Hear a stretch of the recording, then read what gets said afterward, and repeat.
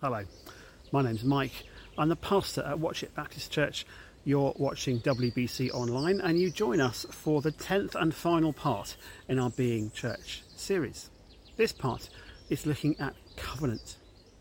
This is particularly relevant for us at WBC because of the importance that we place on covenant relationships and particularly the way that we commit to the church through one another and in under the power and presence of Jesus. We're going to be looking at a couple of, or three actually in the end, bits of the New Testament. We'll be starting looking at Acts 2. Before we go any further in looking at those things, let's pray and commit this time to Jesus. Lord, we give ourselves into your hands, trusting that you will not simply love us, though you do that generously, but that you will also challenge and inspire, that you will reveal yourself as we let the Spirit speak into our hearts and minds. Would you do that in this time, we pray. Amen. I'm going to begin by reading from Acts 2 as promised. I'm reading verses 42 to 47. I'm reading from the NIV for this passage. And it's talking about the church in its newness, in its newest form after the day of Pentecost. So they, that's the new church, the apostles and others, devoted themselves to the apostles' teaching and to fellowship, to the breaking of bread and to prayer. Everyone was filled with awe at the many wonders and signs performed by the apostles. All the believers were together and had everything in common. They sold property and possessions to give to anyone who had need, and every day they continued to meet together in the temple courts. They broke bread in their homes and ate together with glad and sincere hearts, praising God and enjoying the favour of all the people. And the Lord added to their number daily those who were being saved. I'm going to jump straight on to looking at a few verses from 1 Corinthians 12. So this is verses 4 to 7, and this time reading from the New Living Translation, the NLT. And Paul, the apostle, writes this: "There are different kinds of spiritual gifts, but the same Spirit is the source of them all. There are different kinds of service, but we serve the same Lord. God works in different ways, but it is the same God who does the work in all of us. A spiritual gift is given to each of us so we can help each other." We have a church around us. Certainly if you're part of Watch It Baptist Church, that's your experience. And for many others who might be watching, being part of a church is kind of a normal part of how life works. In both those passages, we read about it when Luke, writing in the first one, and Paul in the second one, give us a sense of what it means to be in a community of disciples, a community of faith in Jesus, a Christian community. I wanted us to think a little bit today about what it means for that community to function well, for it to live up to what it might be. Not so much in terms of what tasks it might achieve, or even in terms of what culture it might adopt, but much more in terms of how the people within it might function together.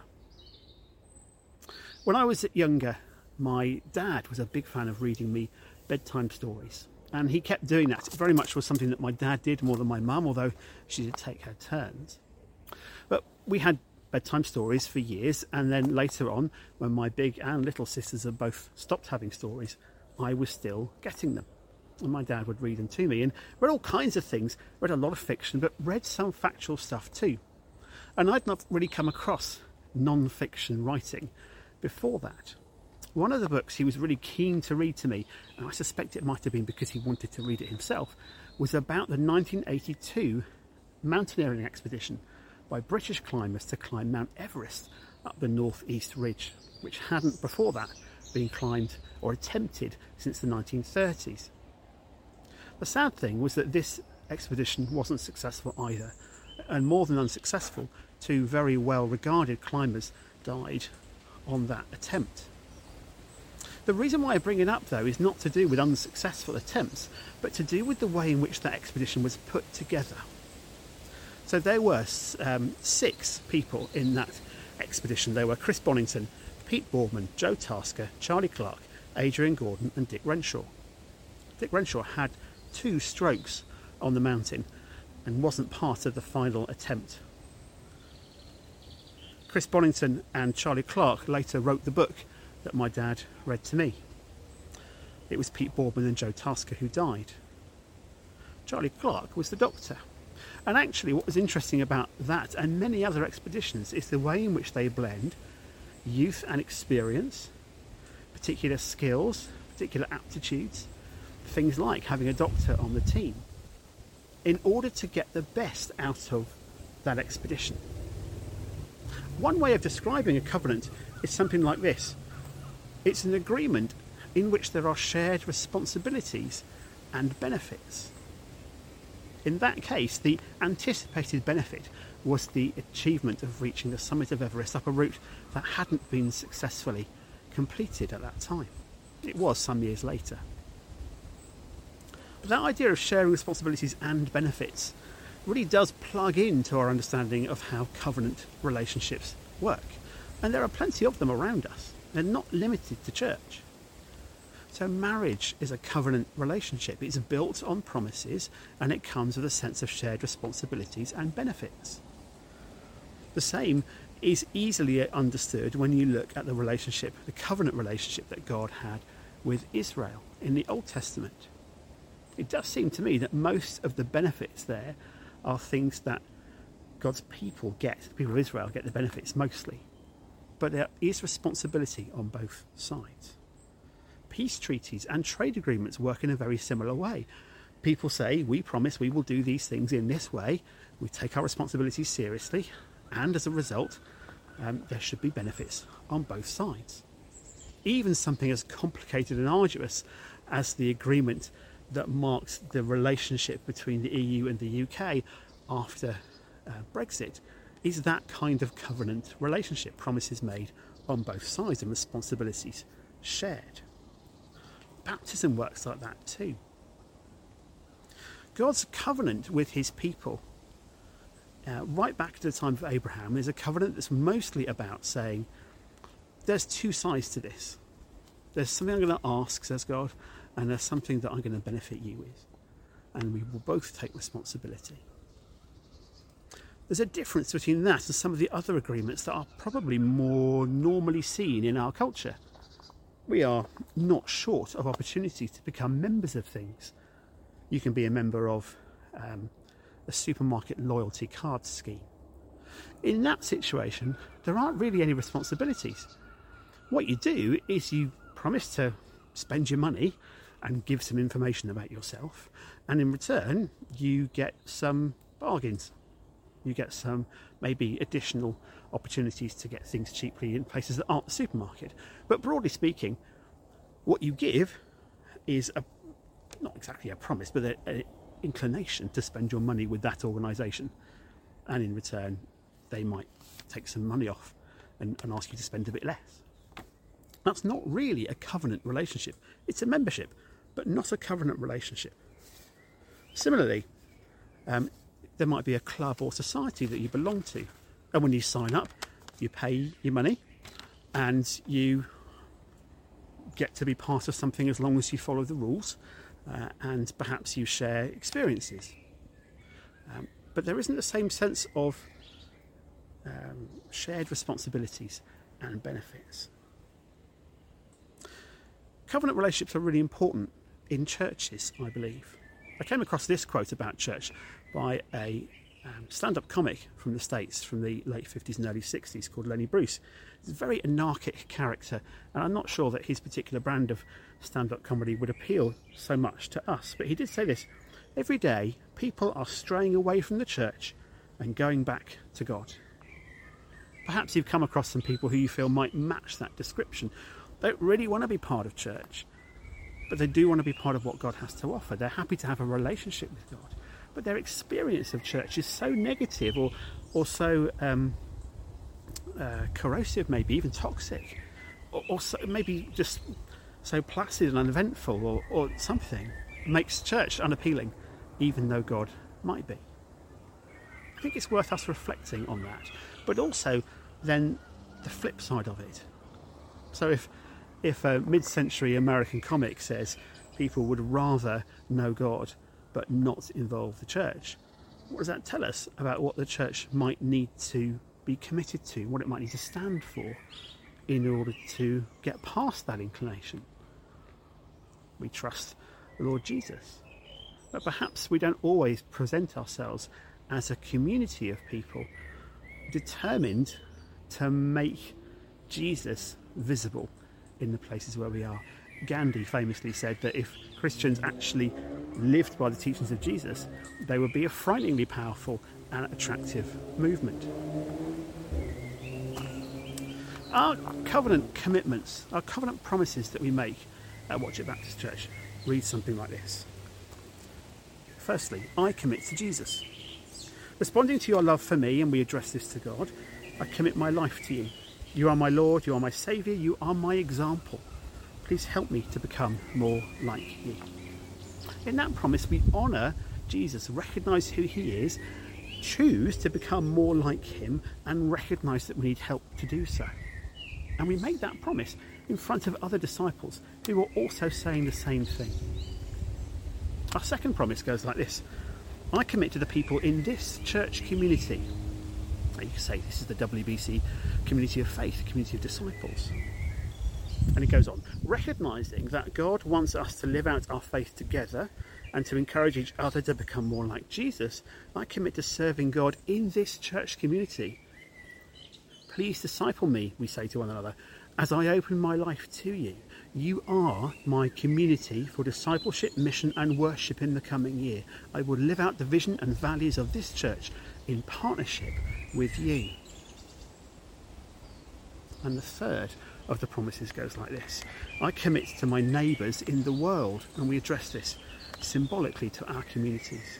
Joining in with God's loving mission and going, it says, I commit to sharing God's love with you in my attitudes, in my actions and in my words, and I will be good news in relationship with you. And we say that to the community around us and the world around us. Those that do and those that don't know Jesus. Those that are happy knowing God but would rather not be part of a church. When we make these kind of covenant commitments, we are declaring something to God and to each other about how we believe church ought to work. I'm going to take you back to Acts 2. Now, I hadn't forgotten that we read from the Bible earlier. In Acts 2, that first verse that we read, verse 42, says this: they devoted themselves to the apostles' teaching and to fellowship, to the breaking of bread and to prayer.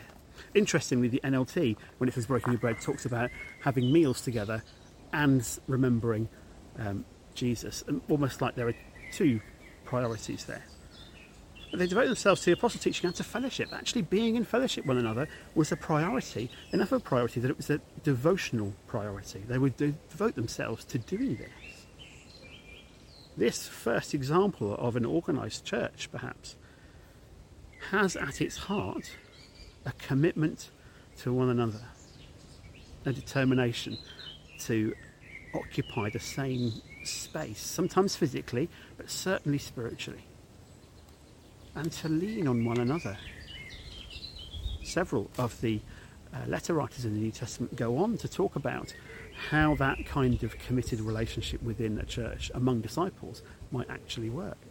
You've heard me say before that James goes as far as to say that in a healthy church, in a healthy discipleship community, they confess their sins to one another because they know each other that well. They trust each other that much. They are willing to be open about their failings with each other.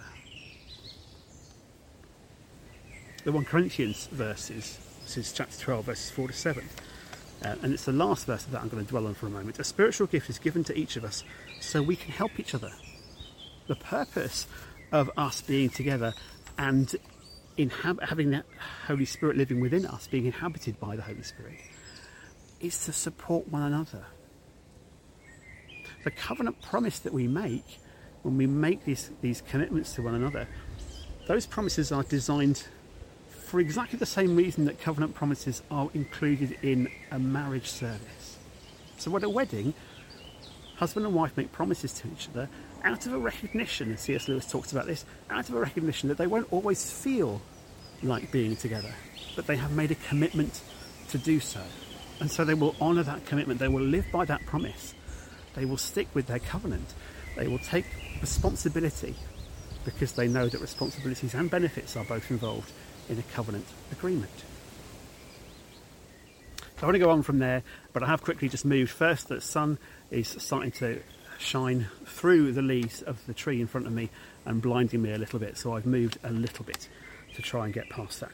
I'm going to just quickly jump across to Romans 12, 4-7. I'm going to read this in the NLT again, and I will have to turn the page partway through. You will hear rustling of paper.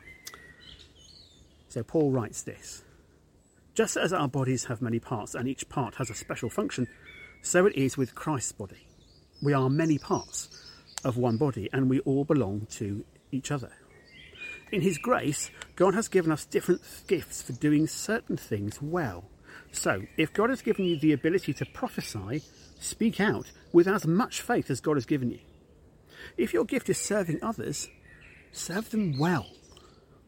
If you are a teacher, teach well. If your gift is to encourage others, be encouraging. If it is giving, give generously." If God has given you leadership ability, take the responsibility seriously. And if you have a gift for showing kindness to others, do it gladly. You see how Paul in those verses makes it really clear that God intends to give ability, aptitude, passion for various things to people in churches so that they might support each other. Not everybody is a natural encourager. I am sure you've met some folks around you where you can say, yes, I recognise that they're not that, but they will have an alternative gift they're bringing. And that gift might be logistics, the ability to make sure things happen in the right order at the right time so that the goal is achieved. It might be event management, the ability to put something on to make it happen. Not everyone in the church is good at that. Perhaps over the years we've assumed that everybody would be, and that everybody would be up for putting an event on because they'd all want to, because they'd all feel passionate about it. Some people go, ugh, at that idea. Some people are good at writing things that appeal to others. Poetry or prayers or ways of explaining things. Please excuse the enthusiastic dog off to my left. There are so many different things that different people bring, and when we try to flatten out character and make everyone kind of more or less the same kind of Christian, we lose so much of the colour, the gorgeousness, the variety, the spectrum of personality that God has intended to give to us. I'm going to take a quote again, this time not from a mid-century stand-up comic, but from a later century musician, Sting, who, if you don't know who he is, was the lead singer for the Police in the 80s and went solo after that, said this: "I was brought up as a Catholic and went to church every week and took the sacraments. It never really touched the core of my being." And that makes me sad. It makes me sad, regardless of the Catholic bit, it makes me sad because it is possible to be in and around a church and for the church to assume that there's something about turning up that is going to make a difference, rather than people explaining and encouraging and walking with and standing by and listening, all those things that are part of how the Holy Spirit enables folks to engage with faith. Now, it could just be simply that Sting, is a little bit hard-hearted or has been hurt or has had some other bad experience or some other reason for not wanting to engage, and that's possible. But I think also there are folks out there who have for years turned up, even called themselves Christian, and have never actually known God touch their hearts, change their lives, transform their personality, grow their character. And that's really sad.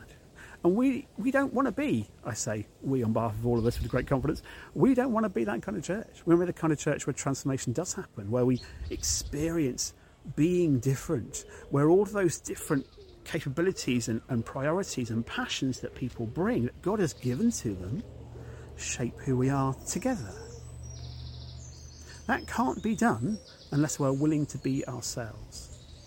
in our pattern of church just now, in our shape, we have perhaps greater opportunities to do that, because rather than each individual being a personality who might have an influence on a group of 50, we now have individuals who might have an impact on a group of 6, 8, 10, 12, 14, 18. There is more room now for our personality to express itself, for it to make a difference to those around us. And I trust that we still have large enough groups of people that there are different personality traits and different passions that shape the way we do things. That has to be the heart of how our community of faith operates. That we make space for the passions that exist, the skills that are present, the priorities that we hold dear.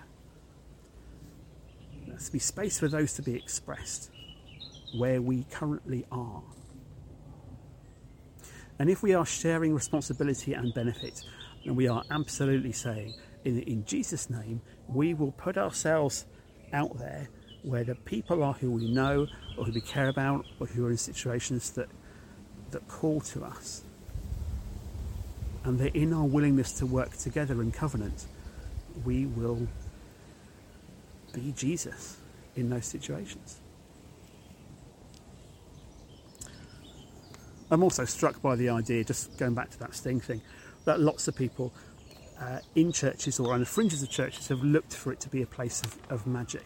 You know, the right magic words or magic moment in a life, or the right magic song lyrics or musical presentation might make something suddenly change. And that does happen, the Spirit does work in that way.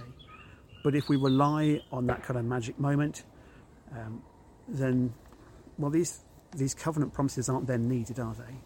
And that intention that God has to bring us together in ways that complement and support and encourage each other, that's not needed either. And we're effectively saying to Jesus that his design for how church works isn't needed because the magic will take care of it. I think it's important not to get stuck looking for the magic to work, but instead to trust to commitments and rhythms and to patterns and the faithfulness of the community around us, in order that the things Jesus built might stay as strong as he intended them to be. They won't be eroded by our lack of participation. In understanding this idea of covenant and participation in the church, a comparison has been drawn, parallel maybe, with the idea of partners in a law firm or in a GP practice. That those partners are participating in how that organisation operates. They make decisions together. They are invested in what it's doing. They represent that organisation wherever they go. They are, in their communities, the face of that organisation. And I think that's a really helpful way of us understanding what participation and partnership means as we think about these covenant commitments. Finally, these covenant commitments come from the reality of where we are. Different people are going to be able to bring different things, not just in terms of skills and personality, but in terms of stages of life. So for those who've seen their world fall apart, and maybe they've lost a job or their family have detached from them or whatever it might be, if they come wanting to commit to this community, this covenant community of faith, it may be that the most they can do is say, look, I'm intending to walk with you guys and I want to be participating, but that is only going to mean this much for now. And there needs to be an ability for us to say, that's okay, we can work with that. We want to care for you and walk with you through it. Similarly, it may be that folks might only be around for a year or two or 5 or 10, but that they say, while I'm here, I will give the best of my discipleship life to the community of disciples around me. I will forge that commitment and connection that we might honour Jesus in how we go about this together and how we go about being a covenant community. With all of that in mind, whether or not you are already part of Watchet Baptist Church, whether you have been for years or you feel like you've only just arrived or something in between, I would encourage you to think through this way of presenting our covenant community. If you believe and trust in Jesus, and if you intend to participate in the life of this community of faith, I'd encourage you to join this covenant, to make those commitments with me and with others, and to be part of how we walk together, even if it's only for the time being, and to do so in the name of Jesus, in the power of the Spirit, and under the protection of the Father. Let's pray. Lord, we put ourselves in your care. We recognise that you intend disciples to work in community together.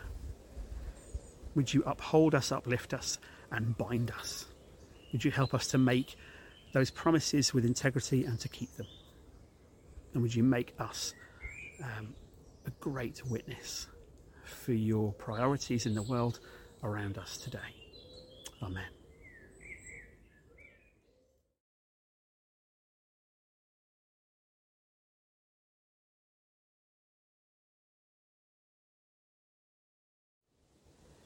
Okay, I've moved again. The sunshine is just catching my eye quite a bit. So just while we look at these three questions, this is where I'm going to be stood. For those of you who haven't already recognised this environment behind me, I'm at the Holy Well, just down behind St Ecumens. So, three questions. Number one, what are you bringing to this community of faith? What in your personality or your skill set and your experience is going to be positive as a contribution to this group of disciples in how we go forward? Question two, how can you recommit yourself to God's church? Well, in this context at Watchet Baptist Church, that means, in lots of ways, saying, yeah, I'll be in this covenant. I will share responsibility and benefit with those around me. But, that the question ultimately is, what is it that you're going to bring? What are you going to offer? How are you going to recognise that the Spirit has given you something that can then be passed on for the benefit of others? Remember that phraseology from 1 Corinthians 12, that where the Spirit gives a gift, gives it for the benefit of everyone. So how are we to employ who we have been made to be by Jesus in a way that will support this church that you are in? Question three, what's stopping you? Is there in some way something that means that although you make these commitments that you hold back somehow? Is it that you don't want to make the commitments? Is there some area of fear or bad experience? Have you at some point been hurt by a church? What's stopping you? And if perhaps you've been part of this church for a long time, is there something new that Jesus wants you to give? Is there some fresh expression of your faithfulness in this covenant community that you can offer? So kind of what's stopping you? Whether it's that you're not yet in this community, or whether it's that you are but you feel you might go further, what is it you think that might be stopping you? Well, that's it from me. It would seem that several insects have started finding their way into my hair. I had to keep resisting the urge just to scratch a lot. So I'm going to sign off at this point. I'm going to pray and then I'll leave you with a blessing. Let's pray. Lord Jesus, we thank you for building the church, for creating this institution, this movement, this vehicle for your grace and your goodness in the world. We thank you for all the ways in which we have known the church to be a support to us. And we pray that by committing ourselves to it, that we would be able to express that same encouragement to others. Amen. And now may the blessing of God Almighty, Father, Son and Holy Spirit rest on us just now, in the hours ahead and in the days to come too. Amen. God bless.